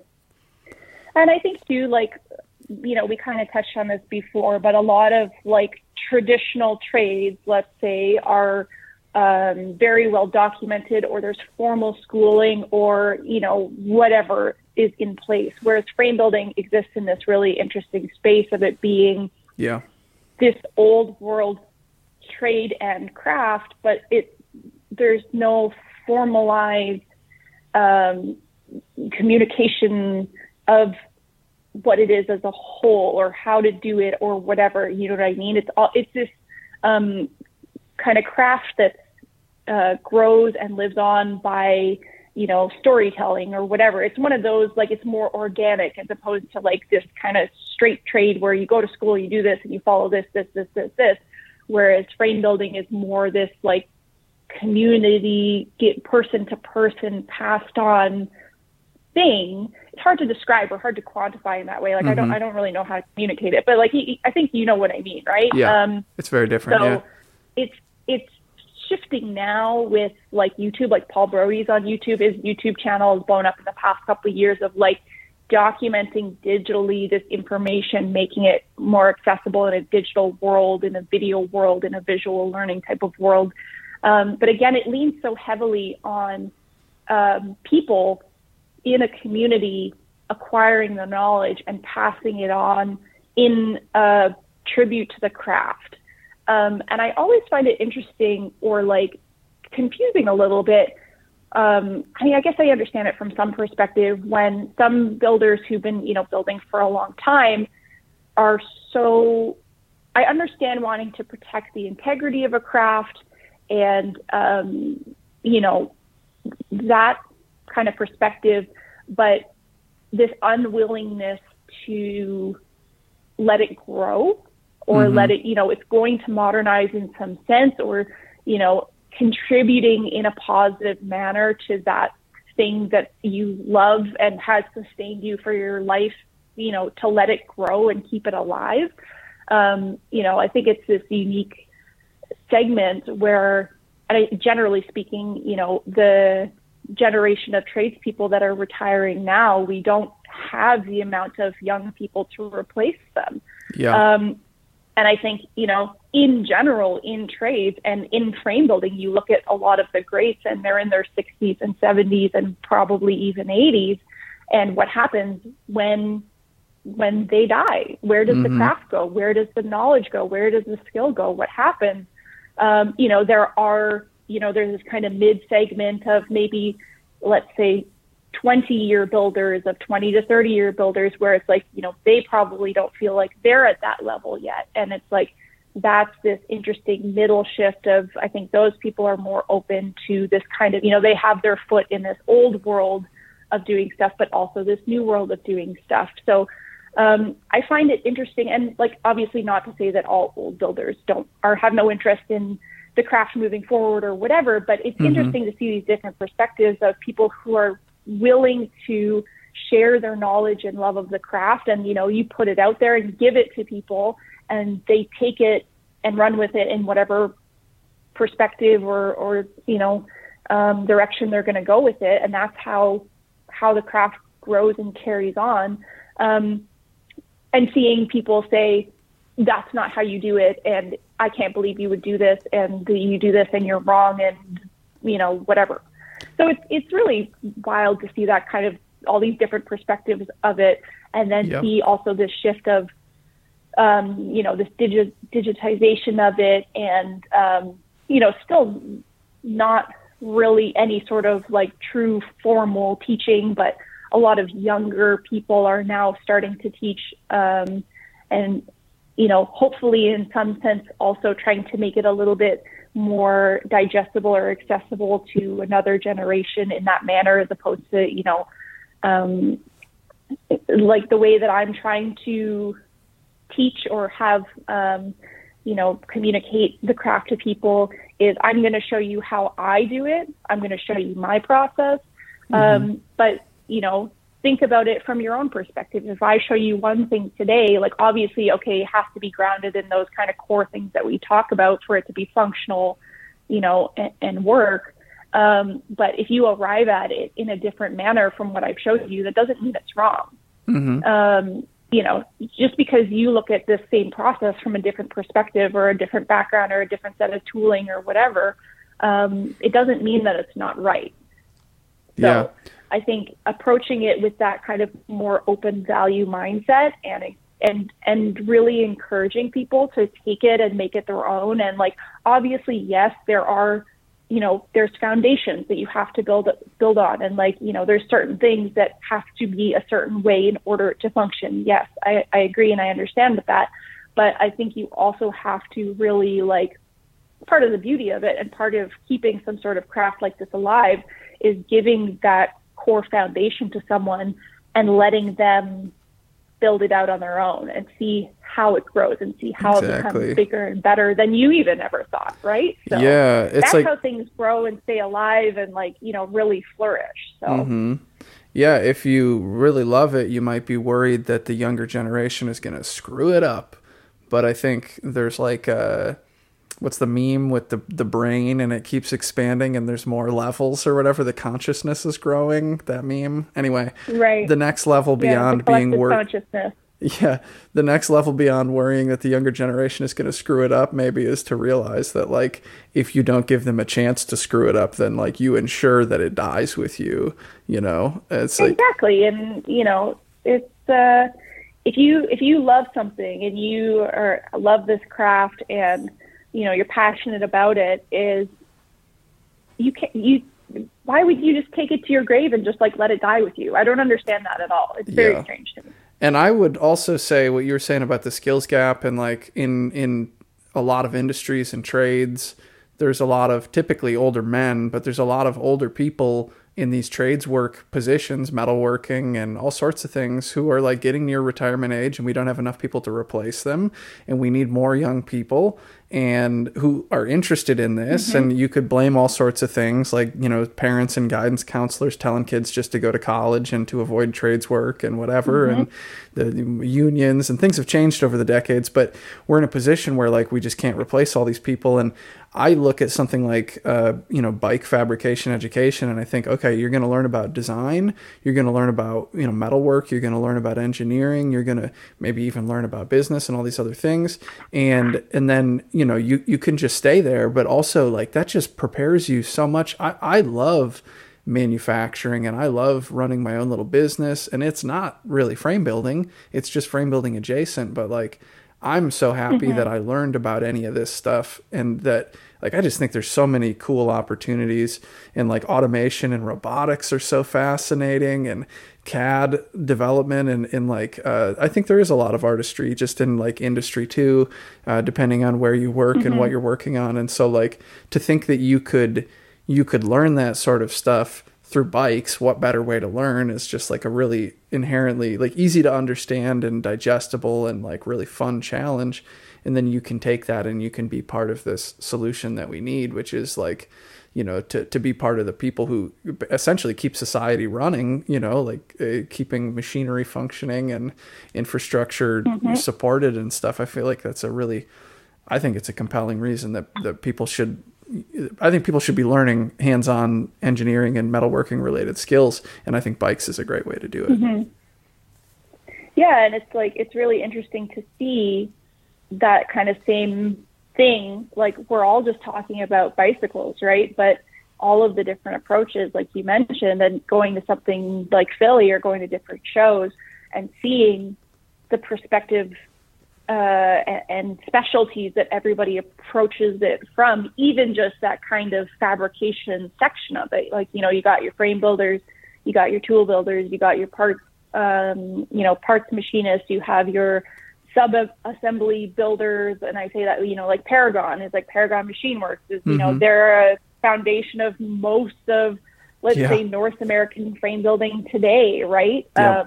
But it's like, that's its whole, you know, that's a very, you know, product engineering and machining focused portion of it where, you know, I don't know Mark's background, but, you know, there's got to be some sort of love in bikes there that started it, right? Exactly. Like, it all comes from this, like, kind of love of this core thing of the bicycle.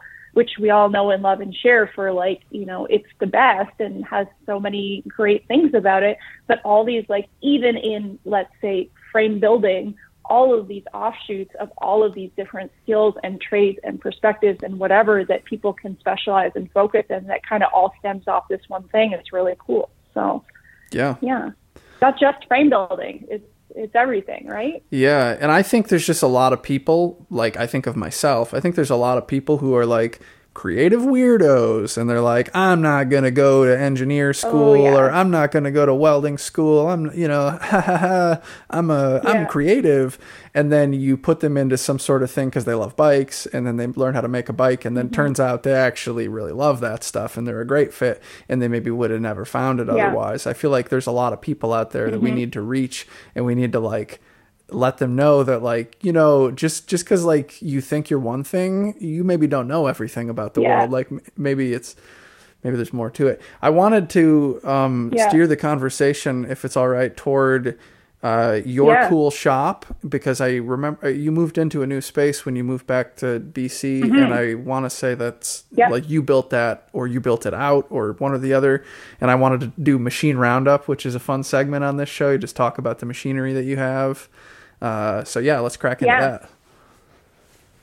Yeah. So I moved back to BC in 2019.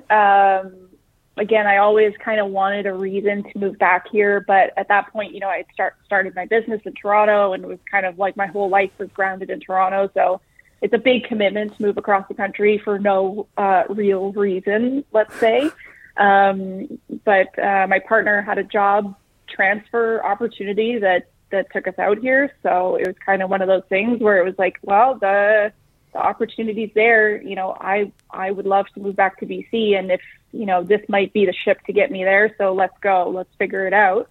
So we kind of did it on a whim, just to see. And again, it's one of those things, is like, you know, you can always move back somewhere. It'd be a bit of a pain, but you don't know until you try, right? So we went for it, landed in Squamish because wanted to buy a house. Absolutely would not be able to do that in Vancouver. Again, a little bit also part of the driver for leaving Toronto is, like, at that point I've been renting in Toronto for 15 years. And also, paying shop rent, not for 15 years, but paying shop rent is the past 5-6 years in Toronto on top of my apartment rent. More than what my mortgage is now, but certainly can't buy a house in Toronto, you know, ever. Same thing in Vancouver. So that was kind of the thing. My shop rent in Toronto was a handshake cash deal. So kind of that conversation, you know, I can't move across the country and start a new commercial rent somewhere. Like those are two very different numbers, right? So ended up buying a teeny tiny half duplex from the 60s in Squamish. Decent backyard though. So built a shop in the backyard, which is a little bit of, you know, of the fabricator dream. Backyard shop is pretty sweet. The Tin Shack Alliance. Yes. The shop is actually bigger than my living room. So, you know, that's fine. There's worse problems to have, but built it out myself from the ground up, like dug the hole, poured the concrete, framed it out, built the whole thing. That's awesome. The only advice I have about concrete is pay someone else to do it because it's horrible. I'm glad I did it. I'll never do it again. There's, you know, there was some self-leveling cement applied after. I've heard people give that same exact advice more than once. I learned. I think someone told me not to do it, and I was like, I'm going to do it, and then I did, and I was like, yeah. So I'll never do it again. But I'm glad I did it. I'm glad I built out the whole shop. It was like a really cool experience. I've done some small structure building here and there, but like this is the biggest like self-contained full envelope structure I've ever built. So like that was again a whole cool experience for me. Only thing I didn't do was the drywall because that was the one advice that I heeded where someone was like, absolutely do not do your own drywall, pay someone to do it. So paid someone else to do the drywall, but everything else I did myself. So that was really fun. And again, like just kind of that idea to fruition pipeline of okay, I have a pretty finite amount of space that I can work within here. There's 2 other backyards on either side and a big tree to the left, so it can only be a certain size. I have an idea of the amount of, tooling and space and things and whatever I want to fit. So I did not have my mill and my lathe when I built it, but I understood the kind of max footprint of those machines that I would be able to fit in here and kind of design the space around it. I was just awaiting buying them. That kind of small segment industrial machine is hard to get your hands on. Basically anything that fits in a backyard or a garage space goes very quickly because, people want them. There are actually, there were 2 lathes that I missed out on by like a phone call before I got this one because they had been snapped up so quickly. And this lathe, so I have a Colchester Student. It's like a 1963, I believe.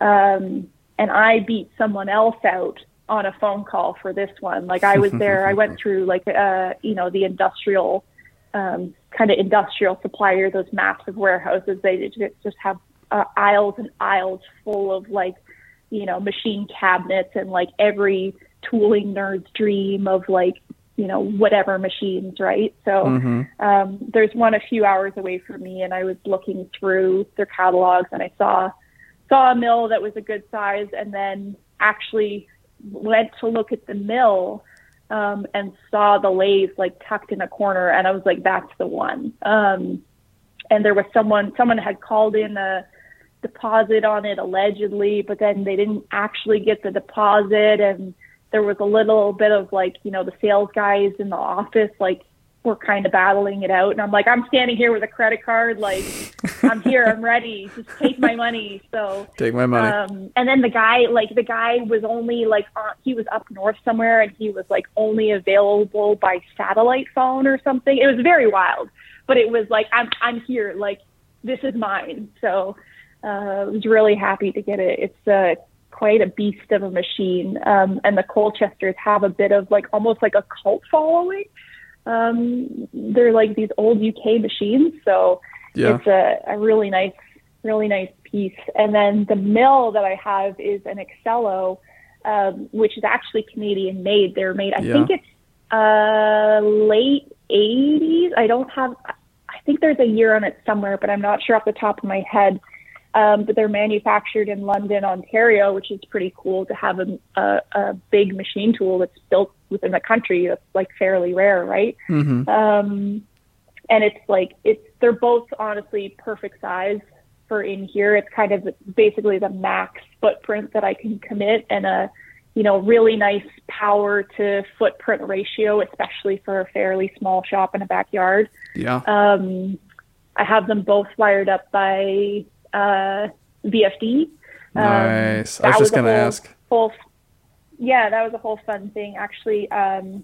Rolling Dale, shout out to another Dale. Canadian builder, Dale, in, I believe he's maybe not in Edmonton, but close to Edmonton, northern Alberta-ish area.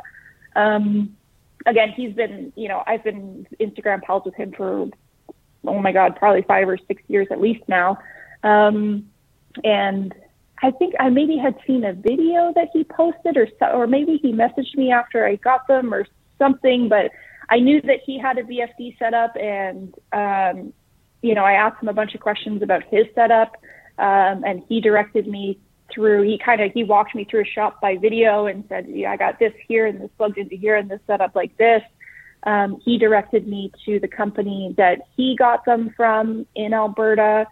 And it's funny, he said, these guys, you don't even have to explain what you're doing. Like, these guys know, all they do is deal with like weirdos setting up industrial machines in their backyards. So you just tell them what you have in the horsepower and like the power draw and whatever, and they'll be like, yeah, sure, this is what you need. So that was really cool. And like, that's just another like kind of example of the frame builder community being like, so great and cool and easy. Cause like, I probably could have gotten there on my own, but having someone in my immediate community essentially being like doing the same thing that I'm doing and the same kind of need and output of it being like, this is what you need. This is my setup. This is how this is who I went through. And just like easily offering me that information was like so helpful and like made my life a lot easier, because even getting from, getting the VFDs and getting them wired in and getting them into the machines and programmed and everything, that it was fine, but it's like, it's a very thick manual, I'll say. Yep. So, took some time to get them completely dialed in and programmed and whatever, but they're working good. I'm pretty happy with them. I'm still acquiring tooling. Again, it never ever ends. There's always more tools. I have a medium decent amount of stuff for the mill. Lathes, I'm pretty bare bones right now, so that's going to be my focus for the next little while. Is really getting, again, nothing too fancy, but kind of getting all those basics set up so I have all the stuff that I need to be running it on a regular basis. The mill I use probably every day, and the lathe I'm maybe for this. For my Philly bike, it was the most that I've used it since I've gotten it, just, cleaning up small pieces or making little bits or whatever. So that was fun. But really just dialing up my tooling and stuff and getting all the bits and pieces so I can really incorporate it more regularly into my kind of day-to-day use. But always more tooling, it never ends. Yeah, years ago I had a 1967 Bridgeport, the 9x42 step pulley J head, 1 horsepower, like the standard iconic Bridgeport, and I sold it eventually to make space, and then more recently I bought a newer import Bridgeport. And anyway, it was like a cornerstone of my shop for a while there, and I really had it tooled up the way I wanted it. I had hand built all these little racks and things on the wall, and I had my Paragon hole saw arbors and hole saws, and I had my drill index, I had my taps, I had things labeled, I had clamps, and it was really set up quite, conducive to like just getting work done in a manual milling environment. And then more recently I picked up a manual mill again, which is great, but like, I don't have that kind of time to like set up the area. Like, I mean, I hope to do it eventually, but like, I don't really do that much manual milling. It's like here and there. And so anyway, some people would never have known how nice it was to have things laid out, but like I really had them laid out nicely. And now I have to go back to this like disorganized, like I have a collet holder on the wall now, which is nice. But like, I mean, I could spend a whole day or so just like laying out that area and putting all the tools in the right spot. And I'm going to spend a cumulative 3-4 hours a year running that machine. So it's like, it's kind of hard to justify the time, but for a little shop, it's so nice to just have everything where you need it. Just to get everything dialed. And, I'm lucky that they both seem to be fairly functional and true right off the truck type thing. I have like one thou run out on the Colchester, which is like fine by me for something that's 60 years old and, the type of work that I do. They got a good cleaning, and I changed the oil and did a basic service on both of them when I got them, but I haven't dug into them too much, because I kind of had to like get them in service because I wanted to use them. So actually on the Excello, it's got the auto oiling feature on it, which is really nice. You just kind of pump a handle on a reservoir on the side, and all the feeds get oiled. It had grease in the lines, so I had to like purge out the lines, and it was a disaster. But anyway, it's all cleaned up now. But I haven't like opened the head and looked at the gears, and I want to pull the table off. But it's one of those things, like if it ain't broke, don't fix it. I want to pull it off and give it a full service and see what, like, I've been watching some really deep dive, videos on the machines on YouTube and stuff. And, I can get new worm wheels and whatever and all that. I think I need to replace some bearings in the head, but it's, can of worms, right? And I'm afraid to pull them out of service and then not be able to put them back in service. Yeah. So I would like to do that this winter if I have time, but it's a pretty big job, right? So we'll see what happens there, but otherwise pretty happy with them so far. Yeah. What's so cool about picking up old industrial machines and then getting them running and getting them useful is like, even if you're in your shop a lot, like you're not going to beat it up like if they get beat up in industry. And so like when you take an old industrial machine, no. you clean it and you put it into service, it's like nearly guaranteed to last the rest of your life. You know, if it was quality in the first place and you just take care of it and clean it and oil it, like it's pretty awesome. Yeah, the Excello was, I don't know exactly what the capacity it was being run in, but it was definitely like on a line in a big industrial shop and probably did one operation just like over and over all day. It had a number written on the front in Sharpie, so you know it's like number 4, like it's just one of many. Mm-hmm. So and it like had about an inch of just like black old grease, and like I pulled out the head, and like just probably 20 years of chips fell out of it, and like never been even cleaned. So even it just being like completely, you know, went through 2 bottles of Simple Green, scrubbing the thing down and like re-oiling it and whatever, and like, you know, putting new oil in the head and gearbox and stuff like that is, I'm only running it at, oh my God, a tenth of its capacity in my own day to day. I'm not doing heavy duty machining here, right? Like, so yeah, like you said, it's going to live out the rest of its days in a, you know, it's in retirement, nice little retirement home here, basically. Exactly. So, yeah.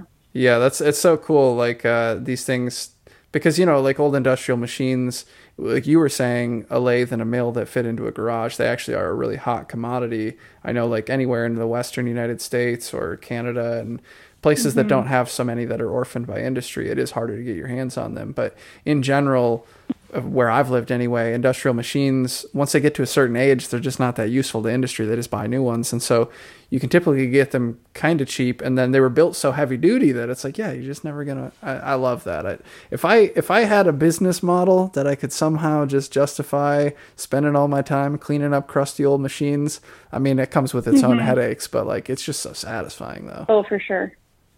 Yeah. Yeah. And it's one of those, like I have a mini mill, just like a little King. They call it a milling machine. I would say it's a really nice indexable drill press. I think a lot of kind of smaller builders, it's the same one everyone kind of buys. I get tons of questions about it on Instagram of people asking if it's, you know, good for frame building. I don't wholeheartedly endorse it. It'll get you there. It could potentially make your life easier, but in terms of like even frame building operations, is like you're running that machine at like its max capacity. Whereas, you know, something like the Excello is like you're basically running it at its like minimum capacity. Yeah. And a lot of times even having like the little King in the shop is like I would just do stuff by hand because it's faster or easier. Yeah. And just the fixturing or the ability of the machine, or there's just like so many clearance issues in trying to like fit frame building type stuff in the bed under the table doesn't raise, the head goes up and down. So it's like, it's not the best solution. It can like kind of get you there, but you know, I still have it. I basically just use it as a drill press now, but it's funny to see like, you know, I've blown up a motor on it. I've burned out some gears on it. I've burned out brushes on the motor, everything. I've broken all the T-handles on it because they're all plastic. Everything's plastic. So it's the exact image of the conversation of like the new cheap kind of crummy thing that's like whatever, all made out of plastic, and like the old thing that's all, you know, cast steel and everything's metal and whatever, and it'll never break. So kind of both ends of the spectrum there. Kind of funny. They're side by side. Yeah. Well, they both serve their purpose, I suppose. Yeah, I had one of those mini mills, and then I bought a Bridgeport, and then I didn't use my mini mill for like a year or something. Never again. And I sold it to, was it Ross or Russ? It was a Canadian. You might have known him. But anyway, I sold it to a Canadian friend of mine who did some frame building, and you know, for them it was like a new opportunity. So moved it on down the line. Yeah, definitely. Well, Listen, you run what you brung and you figure it out, right? yeah, exactly. I think we can pretty much wrap it up. Was there anything else you wanted to cover? No, I don't know. That sounds pretty good. I think that's the whole journey. That's it. You got it all. Cool. And if you want to know more, you'll just have to enroll in one of your awesome courses, and then you can get all the hot gossip and the rest of the tales. Cool. Well, yeah. So definitely. I'm trying to like offer the courses more formally now. So I had 9 students this past year. So I'm trying to do at least 3 and 3, like 3 courses available in the spring and 3 courses available in the fall. That's like kind of my MO moving forward, because I think if you offer something more structured and formal and available, it's kind of easier for people to access.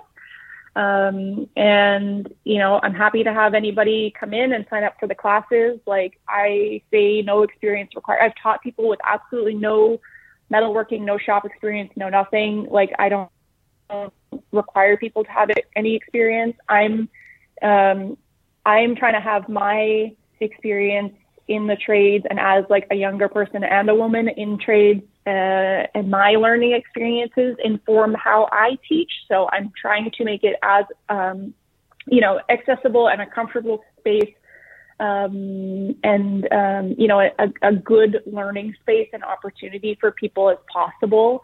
So I'm happy to have anybody of any type of background and experience to come and learn. So if anyone has any questions, they can always shoot me a message on Instagram, and we'll go from there. Awesome. Well, thanks so much for being a guest on my podcasts, and thank you. Yeah, thank you.